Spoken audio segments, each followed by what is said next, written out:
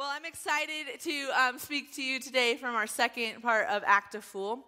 And we're going to open with our verse that we're kind of using as the base verse for this. So let's look at Proverbs 1, verse 1 through 7. It says this: the Proverbs of Solomon, son of David, king of Israel, for learning wisdom and discipline, and understanding insightful sayings, for receiving prudent instruction in righteousness, justice, and integrity, for teaching shrewdness to the inexperienced, knowledge and discretion to a young man. Let a wise person listen and increase learning, and let a discerning person obtain guidance for understanding a proverb or a parable, the words of the wise and their riddles. The fear of the Lord is the beginning of knowledge. Fools despise wisdom and discipline.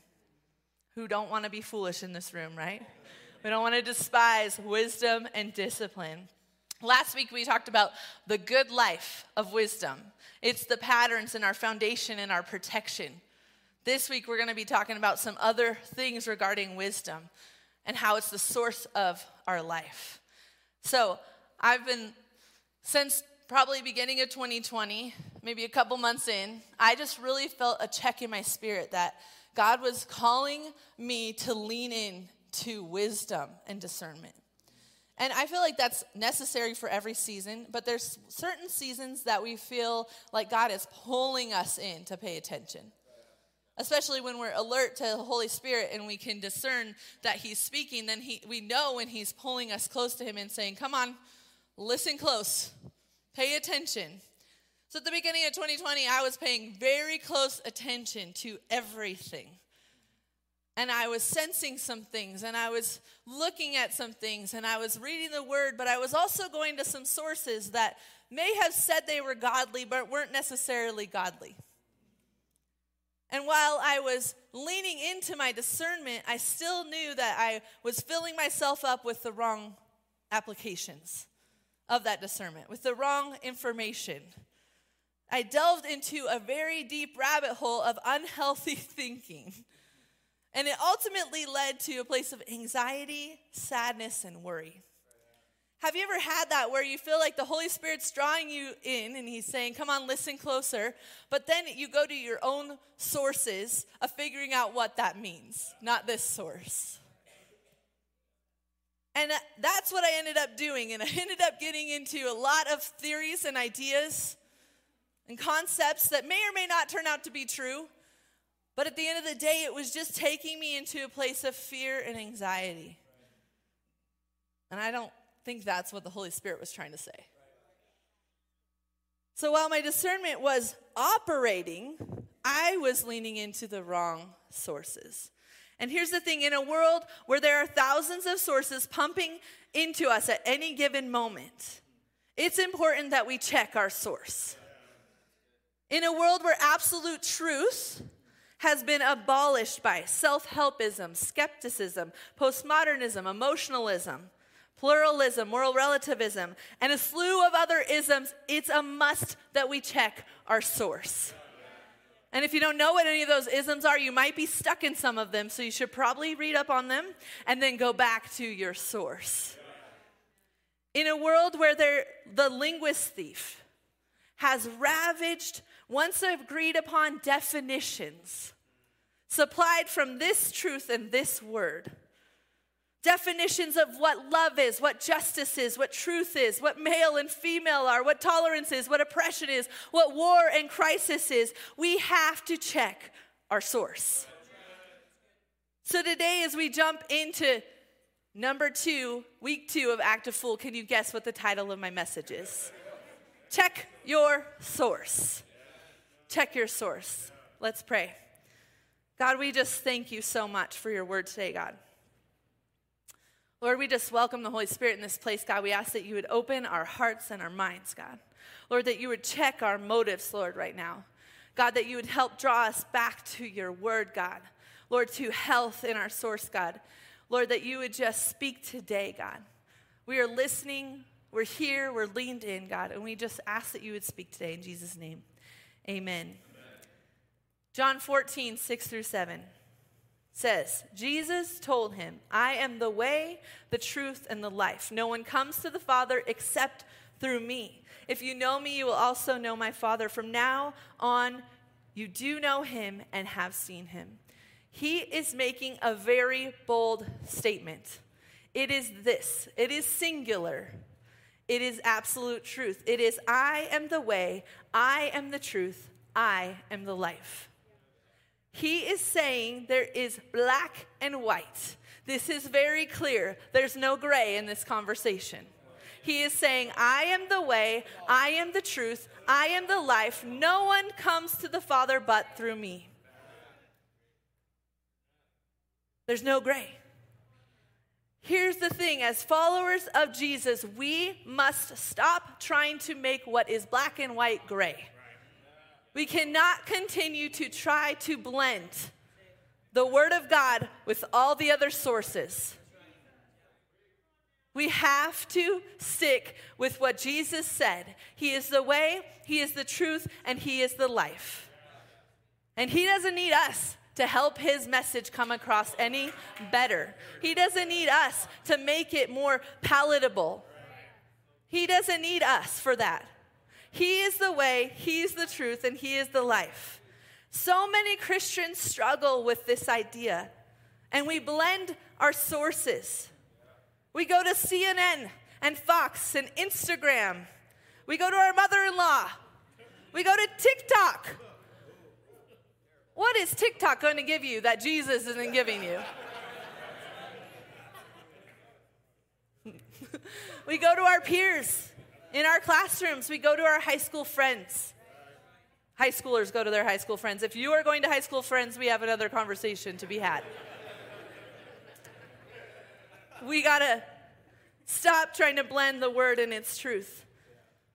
And here's the thing is when we do that, one often gives way to the other. And it doesn't usually mean that we're following the way, the truth, the life. We're blending, and we often allow the source that we're going to the most to take over the Word of God. But wisdom of God does not look like the world. See, we're in an upside-down kingdom. When you said yes to Jesus, you said yes to an upside-down kind of thinking. You left worldly thinking to say yes to an upside-down kind of thinking because something drew you to that. Something provided hope in that. Something provided some kind of truth inside of you that said, this is the way, this is the truth, and this is life.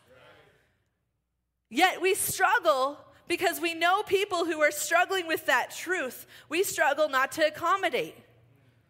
We struggle to try to replace and play in worldly wisdom into godly wisdom, and they don't mix.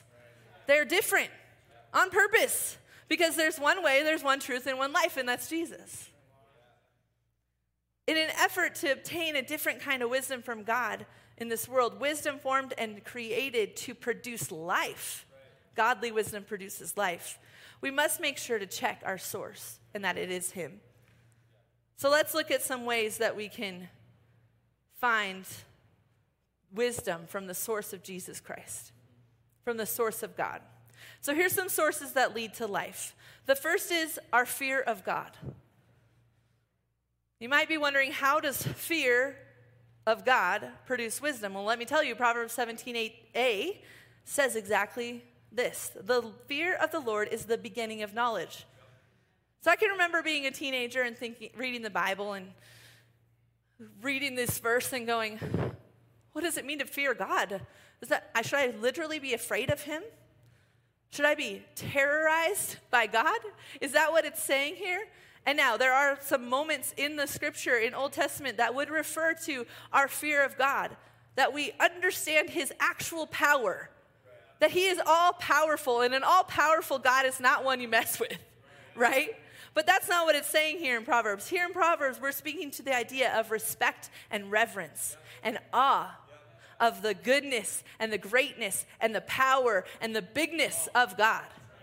Respect is a feeling of deep admiration for someone. Reverence is a feeling of deep respect or admiration for something. The beginning of knowledge is what leads to wisdom. Job 28:28 says this, He said to mankind, the fear of the Lord, that is wisdom.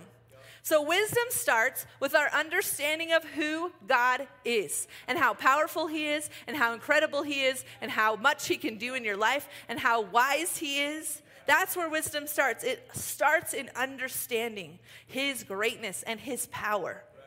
And it starts in revering that. And then it goes on to say that we are to turn from evil, and turning from evil is understanding. That means we are to run away from evil. That's understanding. That's understanding our God. That's understanding holiness. That's understanding the kind of call that he's called us to, which is an upside down kingdom kind of call. The one that doesn't try to blend evil with good. The one that says, oh, nope, I'm staying away from that. That is understanding. Proverbs and Job are encouraging us to know our God. Fear of God is knowing him. It's an understanding of his character. It's a reverence of his being. It's a fear of understanding life with him versus without him. See, when we deeply revere or respect God, then we desperately want to know him and how he thinks. That's the same with anyone, right? Have you ever respected somebody so much that you just really care about everything they say? You care so deeply about their opinion and what they would think and how they would act, and you watch them and you figure it out and you kind of tweak your life around that. That is what God asks us to do. That is fearing God. That is knowing him in such a way that we would be drawn to him and care and desire to be like him and to do as he would do. See, the thing is that I think is intimidating for a lot of Christ followers is that we don't know the word inside and out. So when we're seeking wisdom, or someone asks us, well, what does the Bible say about this? Or what do you think about this topic? We are timid to respond because we don't actually know God. It's not that we don't know the word inside and out. You don't have to know that. If you know the nature and character of your God, you don't need to know every Bible verse. You can say, here's what I struggle with. I struggle with that thinking because my God wouldn't think like that. This is who my God is, so this is how I can respond. Does that make sense what I'm saying? When you know God, we can respond in wisdom. See, it's in the wrestling with emotions through prayer, the coming to him in worship, the sitting in silence, and the reading of the word that we truly learn who our God is. It's in observing him. It's in observing creation. It's in observing each other that I can say, wow, God made that person. Okay. Even if they're special in your life and difficult in your life, you can look at them differently when you understand they're created by God. And you can see, okay, God, I see how you intended this person to be. I can see your creation in them.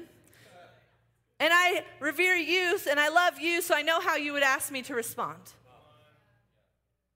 So we're going to look at the life of Solomon, who is known as literally the wisest person to come, to be, and to ever be. So sorry, nobody's going to win at this point. Solomon took the cake forever. You can't beat him. You can't beat him. You will not be the wisest person in the world. You could be second, but God already called him first forever. So here's the thing. First Kings, we're going to take Solomon through all 4 of my points today. First Kings says this in chapter 3, verse 3 through 4. Solomon loved the Lord. How did God know that? Because he walked with him in the statutes of his father David. He also sacrificed and burned incense on the high places. The king went to Gibeon to sacrifice there because it was the most famous high place.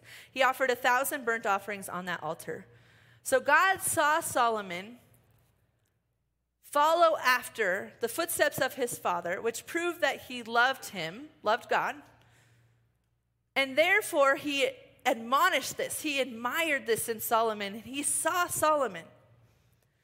The thing we see here in this verse is that he knew God. He feared God to the point where he would literally take time out of his day to go to the most known altar. We don't know how far it was from where he lived. We don't know how much time and effort it took, but he would go and he would make time to burn incense, to burn offerings. And this was evidence to God that he knew him and he feared him. Fear of God is the first step to knowledge, which leads to wisdom, which leads to life. Let me tell you how this is true. In Deuteronomy 5:29, it says, if only they had such a heart to fear me and keep all of my commands. If only that, always, so that they and their children would prosper forever. So it's in knowing our God, it's in fearing God, and it's in following after him in his footsteps that we would see our lives full of life, full of prosperity. And I don't mean the financial kind. That's probably a byproduct, okay? But I mean that our life would be full because our source is God, and we fear God, and we follow after him first. Proverbs 3:5-6 says, "Trust in the Lord with all your heart and do not rely on your own understanding. In all your ways know him, and he will make your paths straight." Fear of God produces life and longevity. This is not why we fear him. We don't intentionally just try to get to know God and be his best friend so that we can have prosperity. That is wrong thinking and unhealthy, and a lot of churches do talk to that. That's not the reality. That's not where we are going. We fear God because we understand the goodness of God. We understand that in him, life is where life is. In him is where truth is. In him is the way. The second thing is that a source of life is to go for the big ask. James 1:5 says this, "Now if any of you lacks wisdom, he should ask God, who gives to all generously and ungrudgingly, and it will be given to him." We see this also played out in the story of Solomon. Let's look at it. 1 Kings 3:5. So this is the next verse. "At Gibeon, the Lord appeared to Solomon in a dream at night. God said, 'Ask, what should I give you?'" So he's telling Solomon to go for the big ask. At this moment, Solomon could literally say whatever he wants. God's giving him permission to ask. And Solomon replied, "You have shown great and faithful love to your servant, my father David, because he walked before you in faithfulness, righteousness, and integrity. You have continued this great and faithful love for him by giving him a son to sit on his throne as it is today. Lord my God, you have now made your servant king in my father David's place. Yet I am just a youth with no experience in leadership. Your servant is among your people you have chosen, a people too many to be numbered or counted. So give your servant a receptive heart." This is his ask. "To judge your people and to discern between good and evil. For who is able to judge this great people of yours?" Now it pleased the Lord that Solomon had requested this. So God said to him, "Because you have requested this and did not ask for lifelong riches for yourself or the death of your enemies, but asked for discernment for yourself to administer justice, I will therefore do what you asked.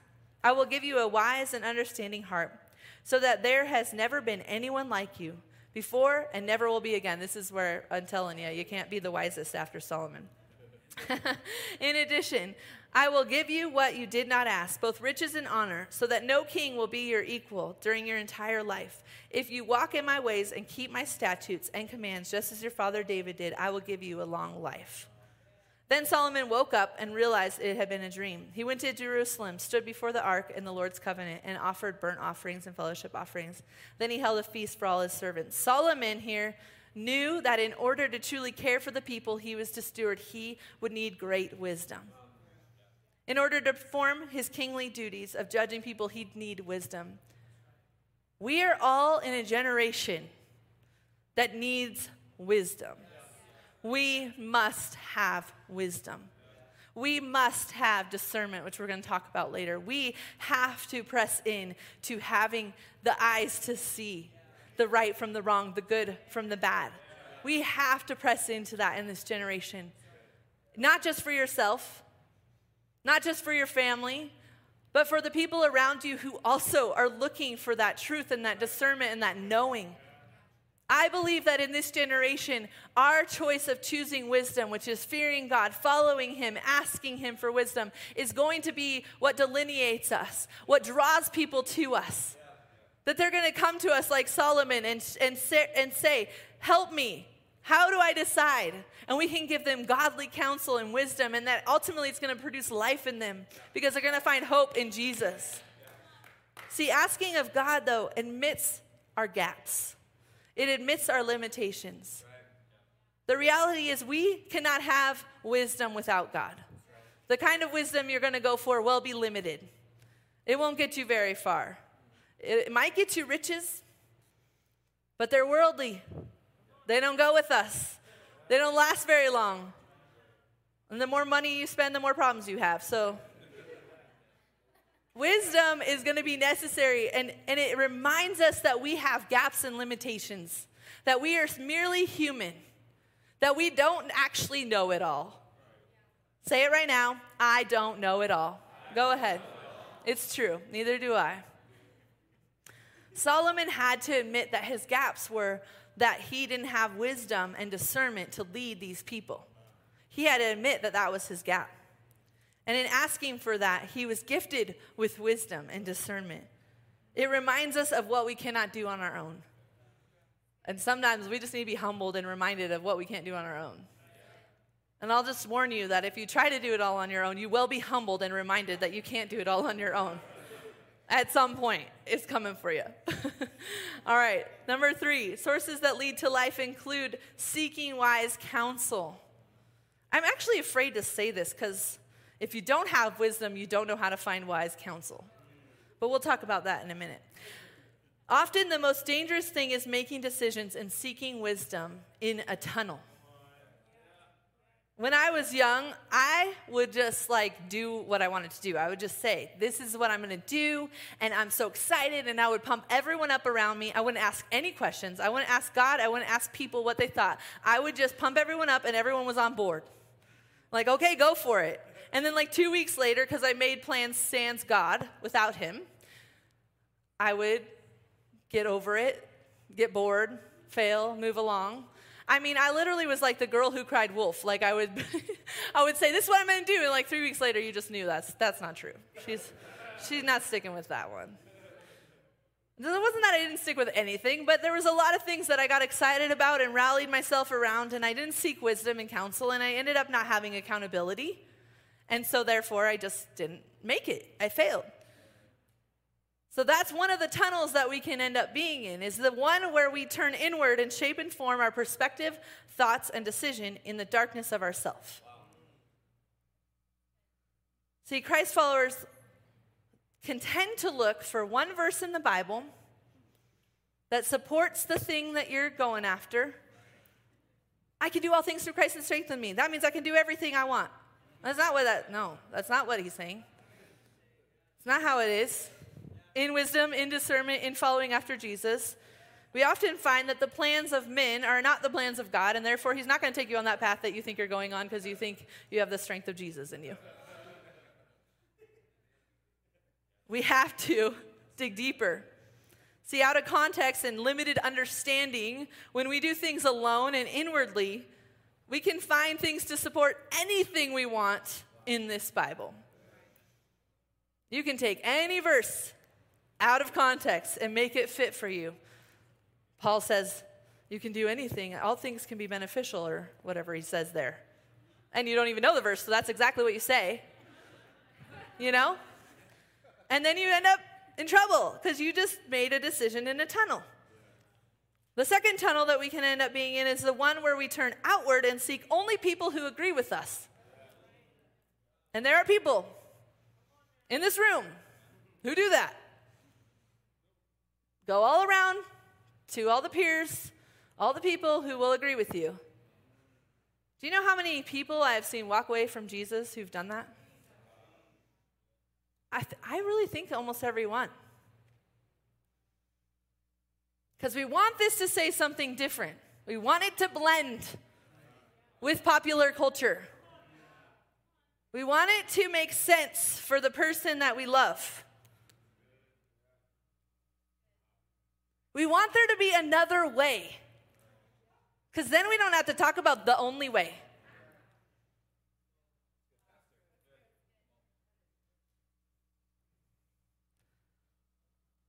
We got to get wise counsel. Neither of these tunnels are safe. They are tunnels. Tunnels are limiting. They are one-directional. They are only keeping in the sight line of your very small vision, which is focused on what you want.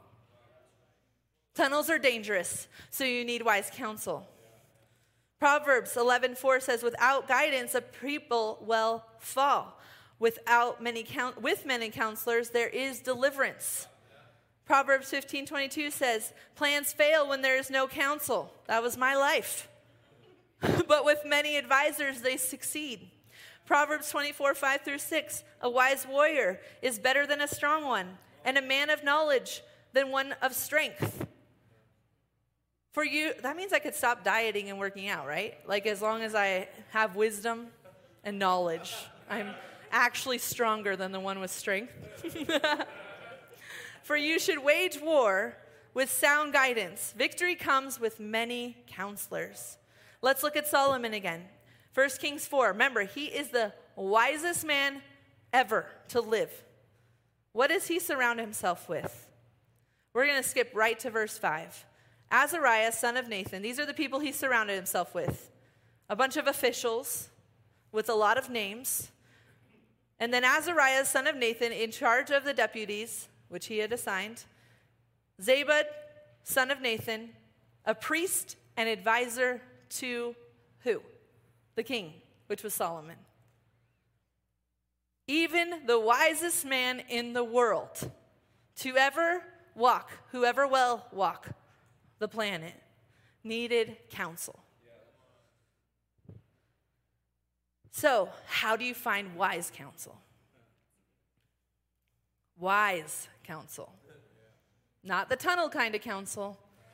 Not I'm wise so I can look inside myself and I'll figure it out kind of counsel. Not your peers who want to blend everything like you do kind of counsel. The kind that will cut in to your thoughts, will give you a different perspective. How do we find that kind of counsel? Well, this is the first thing. We have to ensure that they have great character.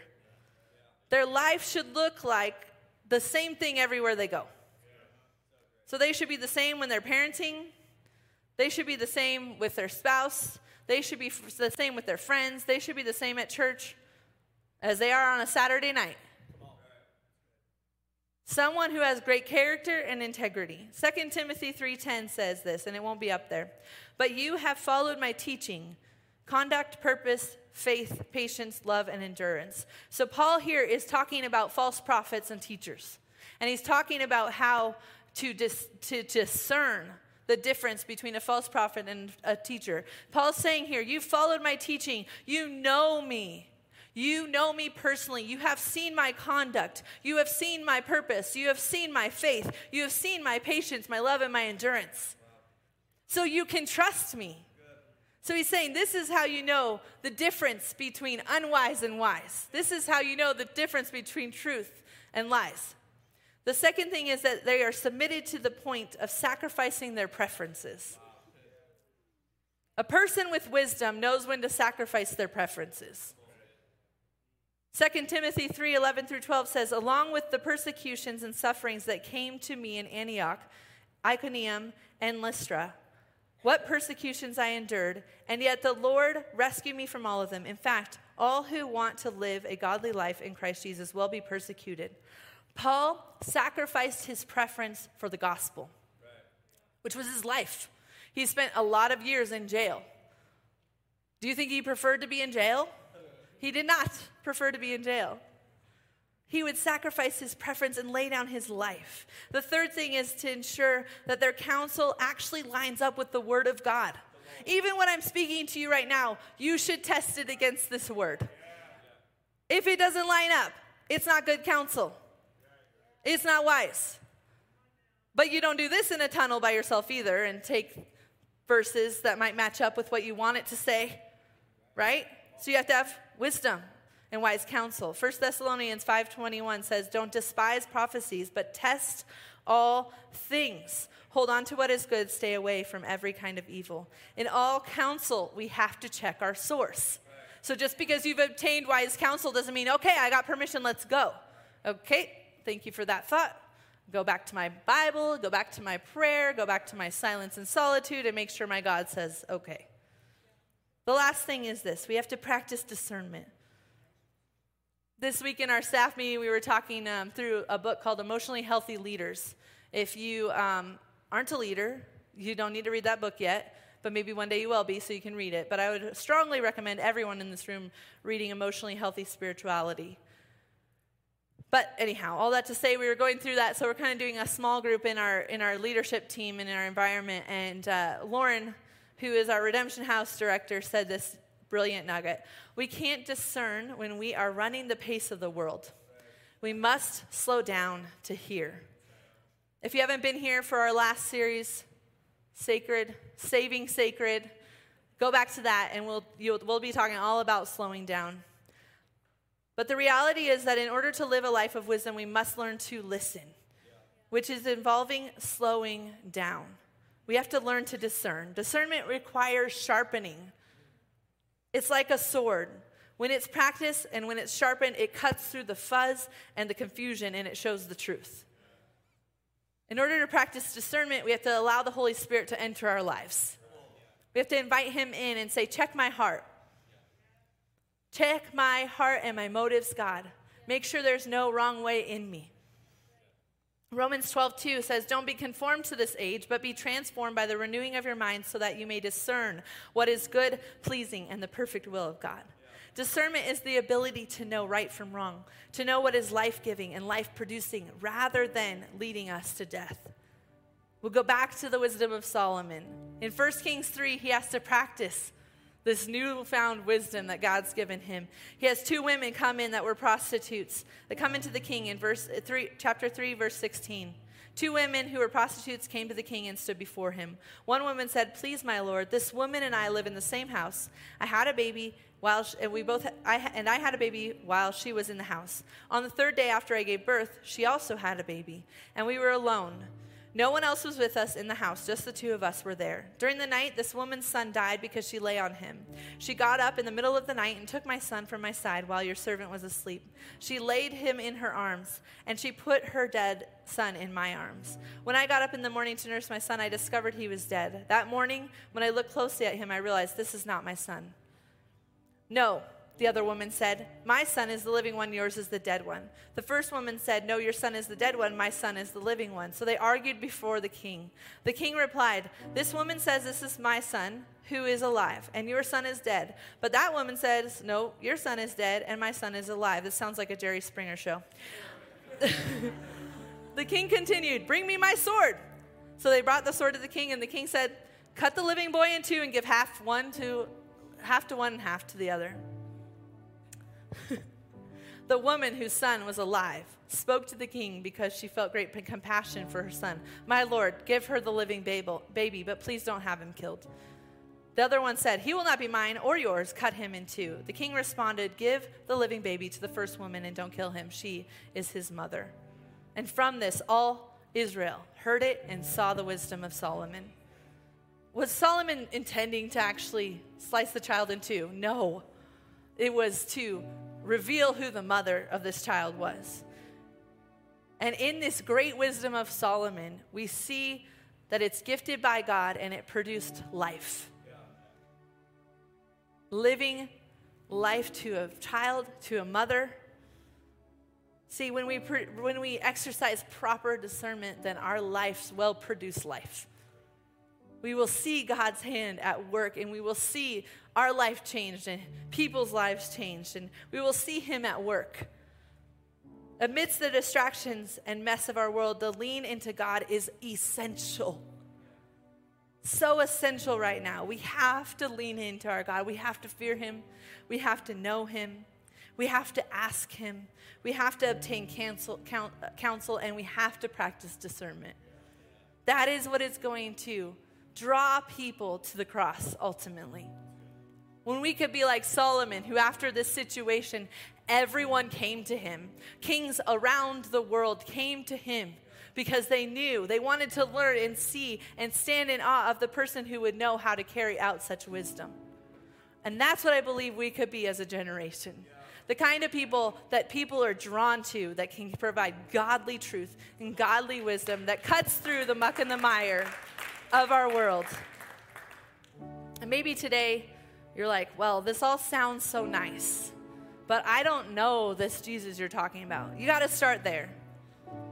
You got to start there. You got to be drawn to the truth of who he is. He is the way, the truth, and the life, just as he promised. And maybe today you're saying, I need to know this Jesus. So we're going to go ahead and bow our heads and close our eyes as we close today. And I'm going to give you an opportunity to know who Jesus is. The Bible says in John 14:6, that the way to the Father is through Jesus. And when we accept that he came, that he was sent, that he died on the cross for our sins, that he rose again, that he might defeat death, burial, and the grave. When we can accept that for our lives and choose to have him as our Savior so that we might have eternal life in him, we can practice godly wisdom and discernment in our lives.